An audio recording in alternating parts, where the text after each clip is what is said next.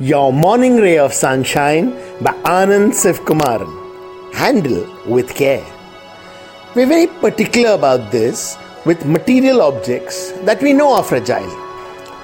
But what about people's feelings, relationships that are as fragile?